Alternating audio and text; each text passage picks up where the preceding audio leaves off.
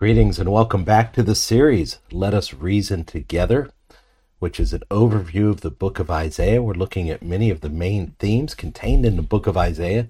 We're finding many exciting things, including a couple of verses that are traditional for us to be using in the Christmas season. And so we just happen to be going through our book of Isaiah at the right time to catch these in the Christmas season. So I hope you can really get something out of this, and really for future Christmases really have something to hold on to think about that will take your worship even deeper at this great time of year.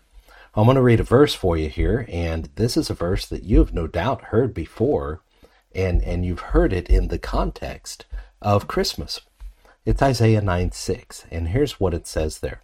It says, "For to us a child is born, to us a son is given, and the government shall be upon his shoulder, and his name shall be called Wonderful Counselor, Mighty God, Everlasting Father, Prince of Peace."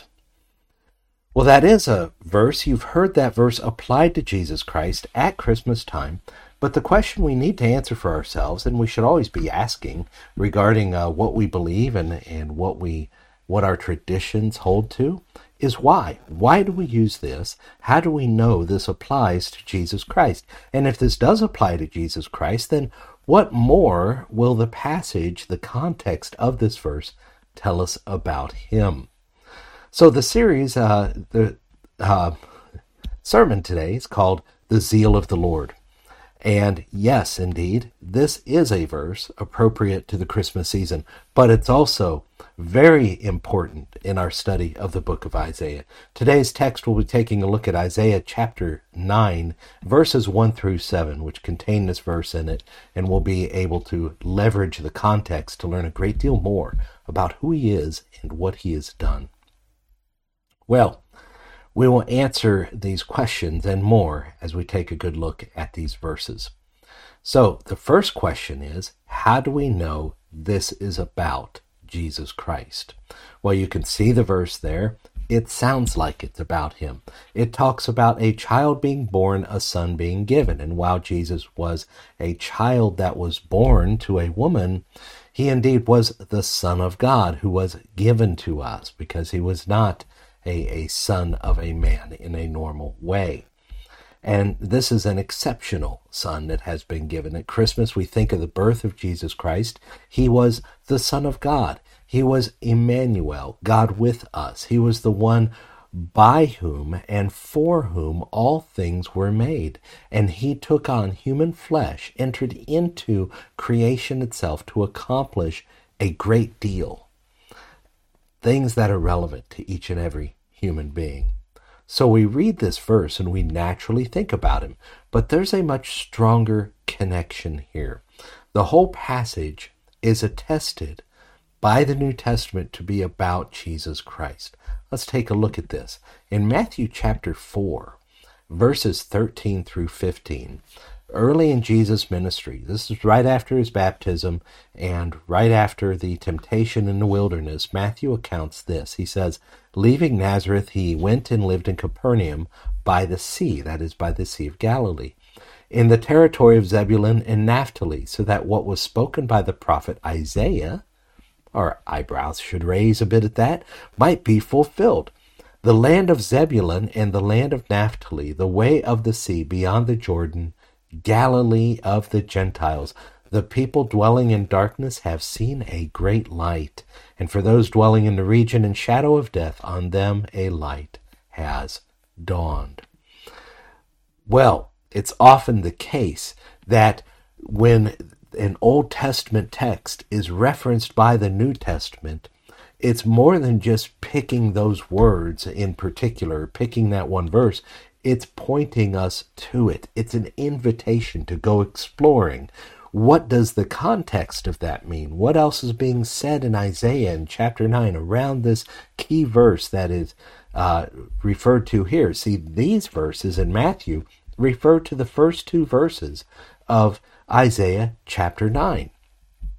And if you especially refer to simply the beginning of a passage, then you can be sure that study of that passage will reveal to you more. A good example is this. From the cross, Jesus shouted out, Eloi, Eloi, lama sabachthani.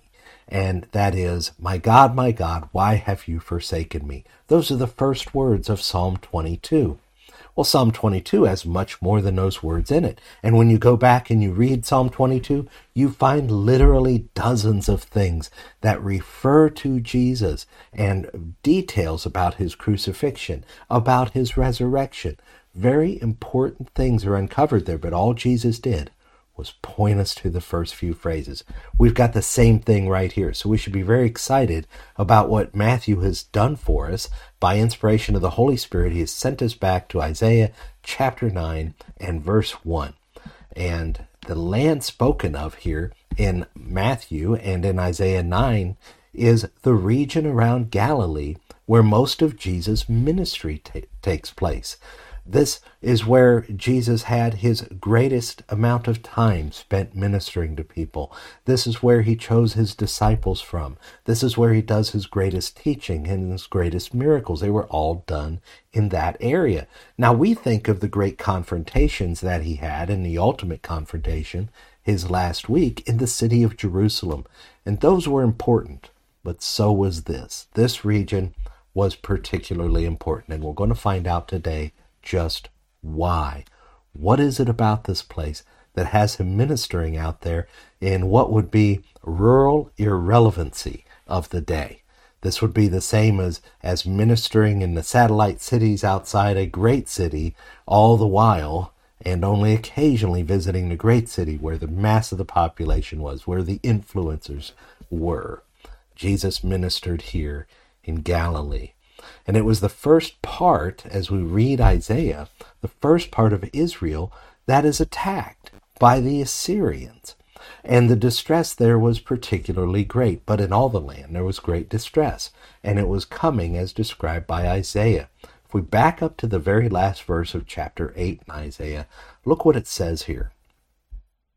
It says, they will look to the earth, and these are the people of Israel, as Assyria comes and attacks them because of their unfaithfulness.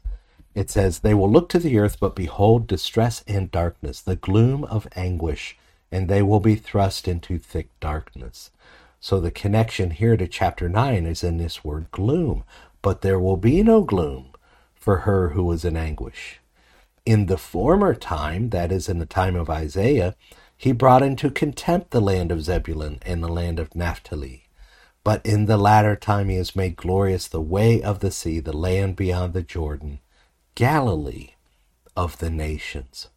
Let's look at the rest of these verses in this passage here to really get a grip on it. The people who walked in darkness have seen a great light. Those who dwelt in a land of deep darkness, on them light has shone. You have multiplied the nation, you have increased its joy. They rejoice before you as with the joy at the harvest. As they are glad when they divide the spoil, for the yoke of his burden and the staff for his shoulder, the rod of his oppressor, you have broken, as on the day of Midian. For every boot of the tramping warrior and battle tumult and every garment rolled in blood will be burned as fuel for the fire. For to us a child is born, to us a son is given, and the government shall be upon his shoulder. And his name shall be called Wonderful Counselor, Mighty God, Everlasting Father, Prince of Peace. Of the increase of his government and of peace there will be no end, on the throne of David and over his kingdom, to establish it and to uphold it with justice and with righteousness from this time forth and forevermore. The zeal of the Lord of hosts will do this. Well, as you've seen, the title of today's sermon is The Zeal of the Lord. And we've just read about this great zeal that accomplishes what God will in his salvation for humanity. Let's pray about this together. Father God, we praise you and we thank you that you have brought us together to look at the scriptures, that you have opened up to us so much by your servant Matthew referring us back to these great passages. Lord, we can understand, we can learn, and by the help of your Spirit, Lord, we will. So send your Spirit upon your people to glorify yourself in their sight. Equip us, Lord, to better share the message that Christmas is. we thank you. In Jesus' name, amen. Well, here we have some wonderful things, and we want to talk about the context. The context of Isaiah chapter 9 is going to be very important. What has happened in Isaiah up to this point? Well, God was bringing the Assyrian army upon Israel and Judah in wrath.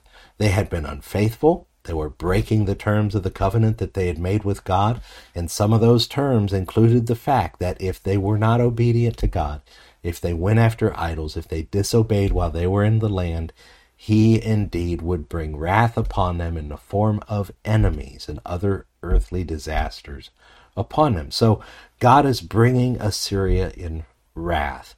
And let me bring this up on our PowerPoint here so that you can be well equipped to see these things.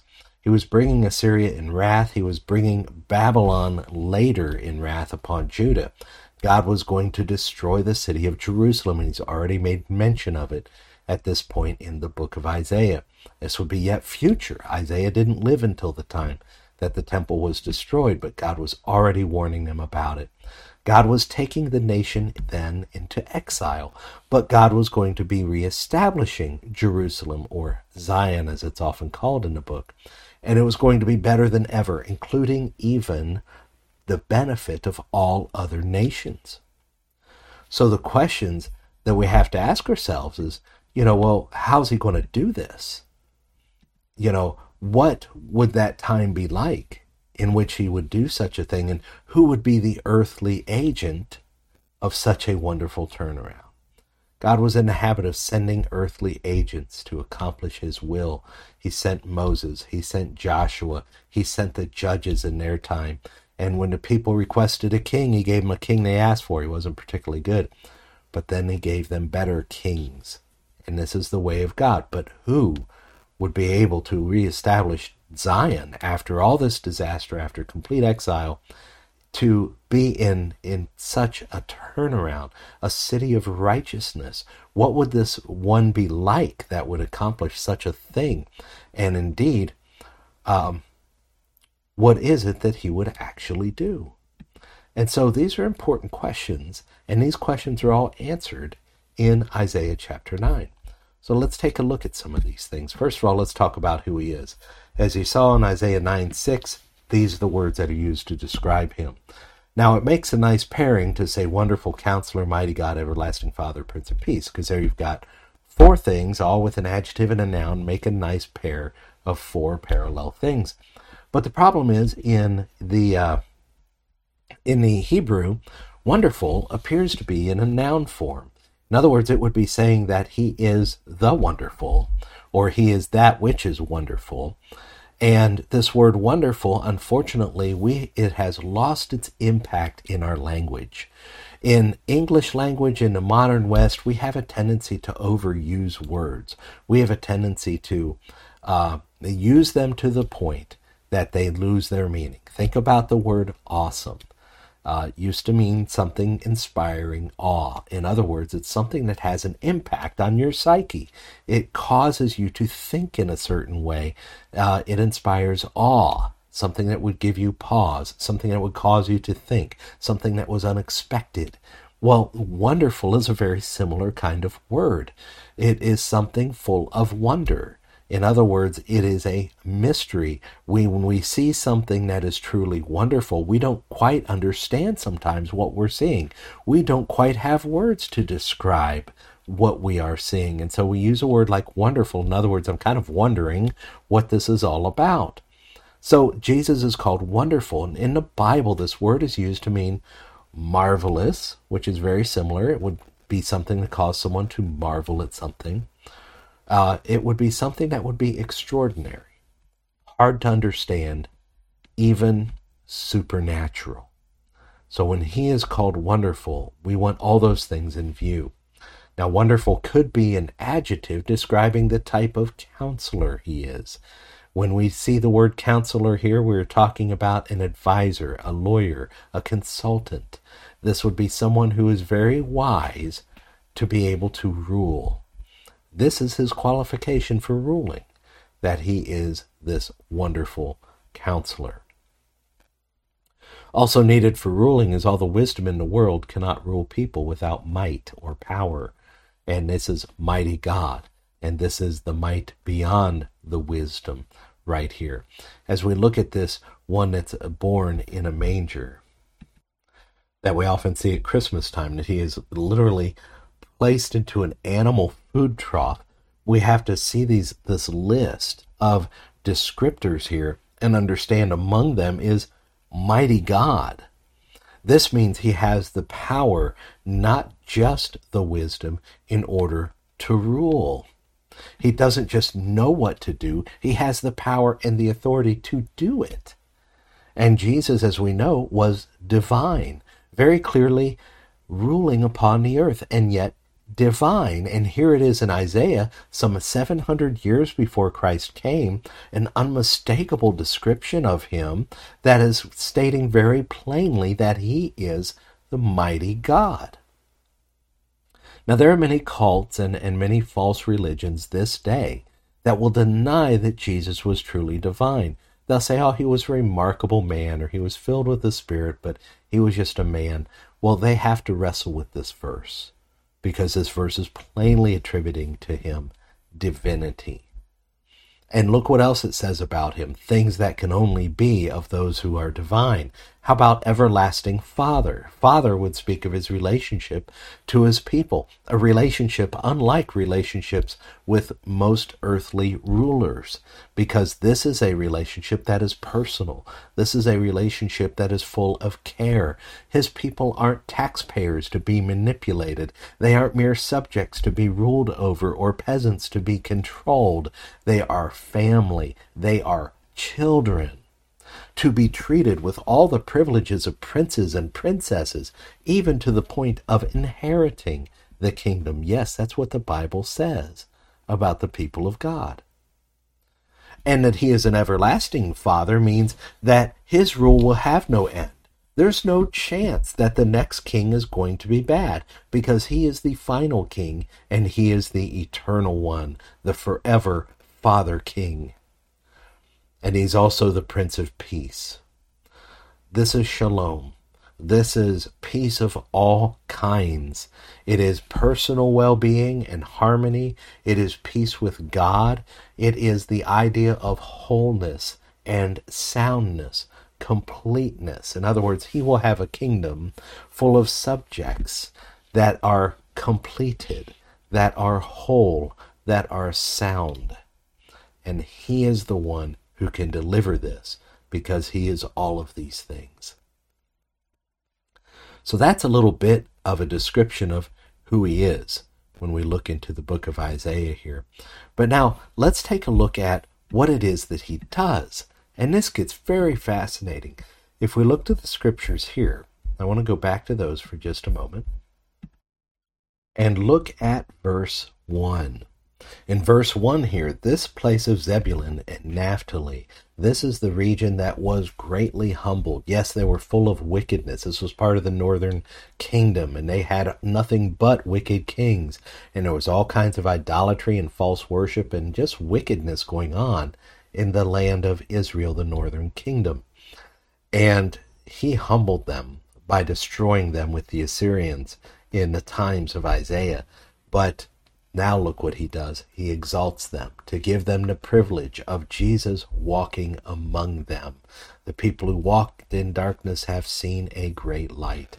And this is what he does. He exalts the humble.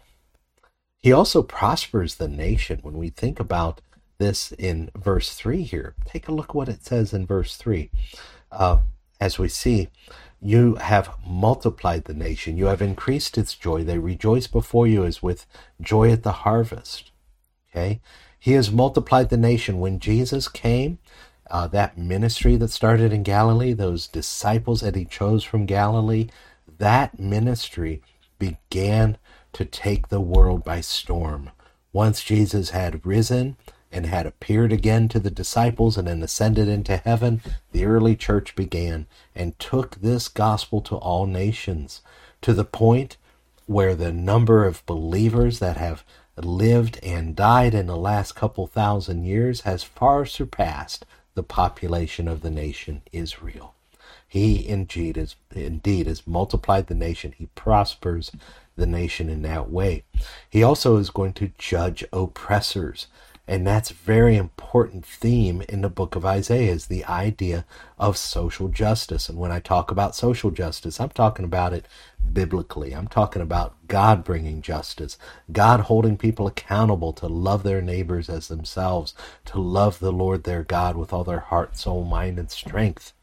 But look what he says here in verse 4. The yoke of his burden and the staff for his shoulders, Galilee, the rod of his oppressor, you have broken as on the day of Midian. That refers back to a battle that was done on behalf of the Israelites way back there in the Pentateuch, back there with Moses and fellas. And this was referenced then, taking us all the way back to the Exodus. I'm going to be with them, and I am going to do for them what I did with those people I brought out of Egypt. I am going to break the rod of their oppressor. I'm going to let Assyria have it. And he did. Every boot of the tramping warrior in battle tumult, every garment rolled in blood will be burned as fuel for the fire. God is judging these things. He's not letting bad things happen. He's accounting all of these things, and everyone will have to pay for the things that they have done. He judges oppressors. He doesn't let people get away with it.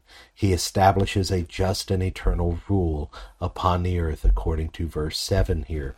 Of the increase of his government and of peace there will be no end, to establish it and uphold it with justice and with righteousness.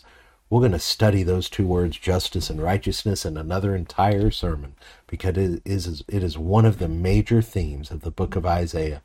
The idea that you are judging, you are ruling with justice and righteousness, and this is something that is going to be done from the throne of David. See, he's keeping his promises to do this. And from the throne of David, his promise to Israel, his promises to Abraham, all the way back to his promise in the garden to crush the head of the serpent. God is keeping his promises. And this is incredibly important for us to understand. He establishes a just and eternal rule upon the earth. The question is, how does he do it? Well, what we have at the end of this verse 7 here, the zeal of the Lord of hosts will accomplish this. The zeal of the Lord of hosts will do this. This is how he does it. This is a passionate commitment. The word zeal is so important to understand here, because zeal is not irrational. Zeal is not simply emotional. Zeal is that motivation, that determination that comes from commitment, a determination that comes from the fulfillment of a commitment. And this is what he does. He plans the future around this. How do we know that he's going to be accomplishing all that he wants to upon the earth? Because to this point, he has a perfect record. Jesus was born exactly when and where he said it would happen. Jesus was born in the manner in which it happened, and Jesus was obedient in everything that he did. Everything the Father wanted him to do, he accomplished, including offering himself upon the cross. This is the zeal of the Lord. This is what it looks like. This is the one who plans the future, who shatters the enemies, who keeps all of his promises. And this is all the work of God. It's the zeal of the Lord of hosts that will do this. And it says the Lord of hosts. That means the Lord of armies. Well, what kind of armies is he Lord of? Well, we get a glimpse of them a few times in the Bible. They're heavenly armies. And mankind, the entirety of mankind, is not a match for them. He has all this power and authority, and he is absolutely going to win. He's going to accomplish it, and we do have the end of the story already published in the book of Revelation. He does it. Sorry if that's a spoiler for you, but he does it successfully. He keeps all of his promises. Well, these are great and lofty and wonderful things, but the question has to come to us, as it should with every scripture we study. What does this mean to us? What does this really have to say to us today? Because we got problems, and these are high and lofty ideas, and we're talking about eternity. That could be a long way off. We're talking about things in the past. That's a long way in the past. We're talking about a different culture. What does this all mean to me? Well, first of all, it means this, that God has secured a salvation that each and every one of us may enter into by repentance and faith in Jesus Christ. Remember the New Testament connection that we started with? That Matthew pointed us back to this, and then he says it is essentially saying this is about Jesus. He's the one who's going to accomplish this ushering in of a new kingdom of justice and righteousness. And those who repent, those who humble themselves, who bow the knee before him, are those who will be a part of it. Look what he says, even in chapter 1 of the great book of Isaiah. It says this in chapter 27. Zion, that is Jerusalem, or the people of God, Zion shall be redeemed by justice, and those in her who repent by righteousness. That's the way he rules. Justice and righteousness. Now, how can a sinner be forgiven? The sin that they committed has to be paid for. You will be an unjust God if you just simply just wave it away and just say, oh, I'm sure you didn't mean to do that. Let's just forget about it. Let's just brush it aside. If an earthly judge let a murderer walk away just because he felt like they were sorry for it, then we would be incensed. We would be angry because that would be a great injustice. And the same is true of the author of the universe as well. If he were to simply just brush it away, that would be one thing, but he doesn't. The sin was paid for by the blood of Jesus Christ, so justice was done. Now, what about righteousness? Well, the righteousness of God is this, that Jesus did absolutely everything the Father ever sent him to do. Jesus even, in fact, once said, "My food is to do the will of him who sent me." And then he boldly prayed to the Father near the end of his ministry, the night that he was taken, and he said, "I have glorified you on earth, accomplishing that which you sent me to do." He was confident that he had done it all, and he did, even to the point of the cross. And so that perfect righteousness then, because no one can be before God without perfect righteousness, that perfect righteousness is granted to those who believe in the Lord Jesus Christ. So not only does he take their sin, he gives them his righteousness. Do you understand this? At Christmas time, we give gifts, and we give gifts because Jesus was the ultimate gift that was given. But do you realize the exchange that takes place? That a believer in Jesus Christ hands over his sin? I mean, can you imagine unwrapping that? Think of all the seedy and awful things you've done. And I'm not talking about just things you've physically done, but the thoughts and intentions of your own heart. That if someone could open a box and see those things, that would be highly inappropriate for any gift exchange, even those silly white elephant things we do sometimes. But we hand over our sins, and he hands us his righteousness.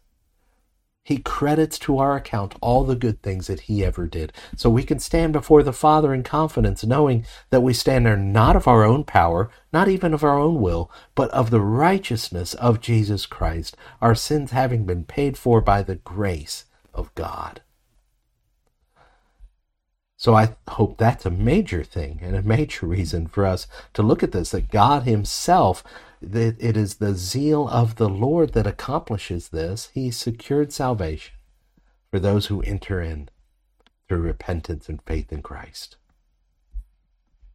Another good thing this means to us is this, that God is fulfilling all of his promises. He's not going to miss a single one. He's hitting them all in his perfect order, in his perfect time. So all those ones that are still out there, those promises like he's gone to prepare a place for us, and he will bring us to be with him, and we will be with him forever, and he will not leave us or forsake us, and he will give us the things that we need to accomplish his mission upon the earth. All those promises that Jesus ever made to his disciples, and all those ones reiterated and revealed by the apostles and the prophets, he's fulfilling them all. And so he indeed is a good God who's fulfilling all his promises. And then finally, for those of us who we feel secure that we've believed in Jesus Christ, we understand these things, do you realize that what he has done in referring back to Isaiah here and giving us these prophecies, he's given us a very simple and powerful message for the Christmas season. And it's as simple as asking anyone a question, because the mere having a Christmas season opens us up for that opportunity. You find someone that has Christmas decorations, or someone wishes you a Merry Christmas, or someone invites you over to their house for a meal, and you can ask the simple questions. Do you know why we give gifts at Christmas? And you can tell them about the gift of Jesus Christ and what it means to mankind. Do you know why we have feasts? Well, because there were many feasts and gatherings prescribed by God in the law, and these are things that are worthy of celebration. This is what we do, and we're all looking forward to a great feast in which Jesus is going to serve us. Well, why do we then have family get-togethers and stuff at this time? To celebrate, to worship. Why do we go to church at Christmas?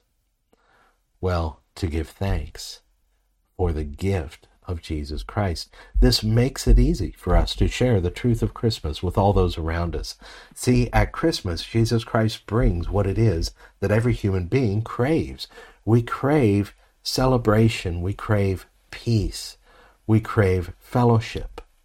We crave the grace of God to forgive us our sins. We crave to be rid of sin. And this is what he offers. His first coming, all the foundational work was finished for all who will believe to enter into the kingdom of God, that eternal kingdom that is beginning now, but will be manifest completely at his second coming. And does your Christmas celebration include those ideas? Because after all, this is what we all know deep inside that we desperately need. He brings everything we need and everything we want. Now, he is bringing this great rule of justice and righteousness upon the earth. But the difficulty for many of us is that that rule must include us. And yet we're holding on to sins. We're holding on to our independence. We're clutching at our own perceived sovereignty, unwilling to hand over our lives to him who rules. Well, I assure you, your life will be handed over to Jesus Christ eventually. See, the Bible says this. It says, before him every knee will bow and every tongue will confess that Jesus Christ is Lord. And this verse that I refer to from the book of Philippians is not just referring to believers.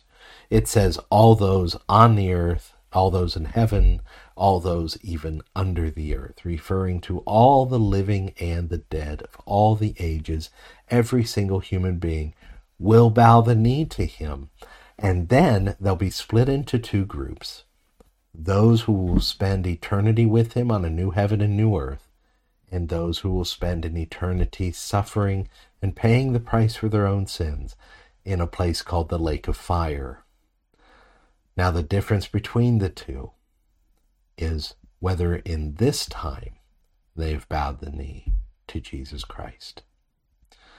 He is the one that has the power, that he has the will, that he has the zeal to accomplish all these things. This Jesus Christ, who walked on water, who healed, who raised the dead, who laid down his own life for the payment of our sins and took it up again, has both the power and the will to change the hearts of men, to change us from the inside out. So we need not be concerned or worried about, oh, I've got these things that I'm hanging on to, and gee, I just don't think I can give it up. I don't think I can get over it. I don't think I can be forgiven. He has the power and the will to forgive you in justice and in righteousness. And it's the only entry into the kingdom of God is to acknowledge that we are part of the problem that he came to solve. And it's no more work than receiving a gift and opening it. We can take no credit for it. It is completely an act of grace. But even this grace has an appropriate response: to believe on the Lord Jesus Christ and repent of sins. For we cannot truly repent if we do not truly believe that to us a child is born, a son is given. Let's pray. Father God, we praise you today for this great message, that to us a child is born, to us a son is given. Let us never forget that like us, he was a child born into this world, but that he was your son and therefore was a gift of great love, a gift of great sacrifice. So, Lord, as we look at all his attributes and all the work that he has come to accomplish and all these things, Lord, we're filled with wonder and our minds are not able to grasp. But, Lord, I pray that you give each and every one of us who review this scripture today a little more than we came with. Give us a little more understanding. Elevate our hearts just a little higher, that we may indeed be encouraged, that we may indeed celebrate, that we may indeed see your goodness in all that you've done. We thank you and praise you for your goodness in these scriptures, for your goodness at all times, fulfilling all promises whatsoever you have made. We trust you, we praise you, we thank you in Jesus' name. Amen. Well, I pray that this has been some benefit to you, and I encourage you to contact us. Contact us with your questions or your comments or your help. You're just reaching out, or you have a prayer request or something. Let us know about it. You can contact us at whitesrun.org. That's our website. You can learn more about us, find more sermon content there, and you can find notes to go along with this sermon there as well. You can also contact us by email at whitesrunbaptist@gmail.com. And that's probably the best way to contact us. That will actually be read by a human being, and you will receive a prompt response. Well, we thank you and bless you for listening.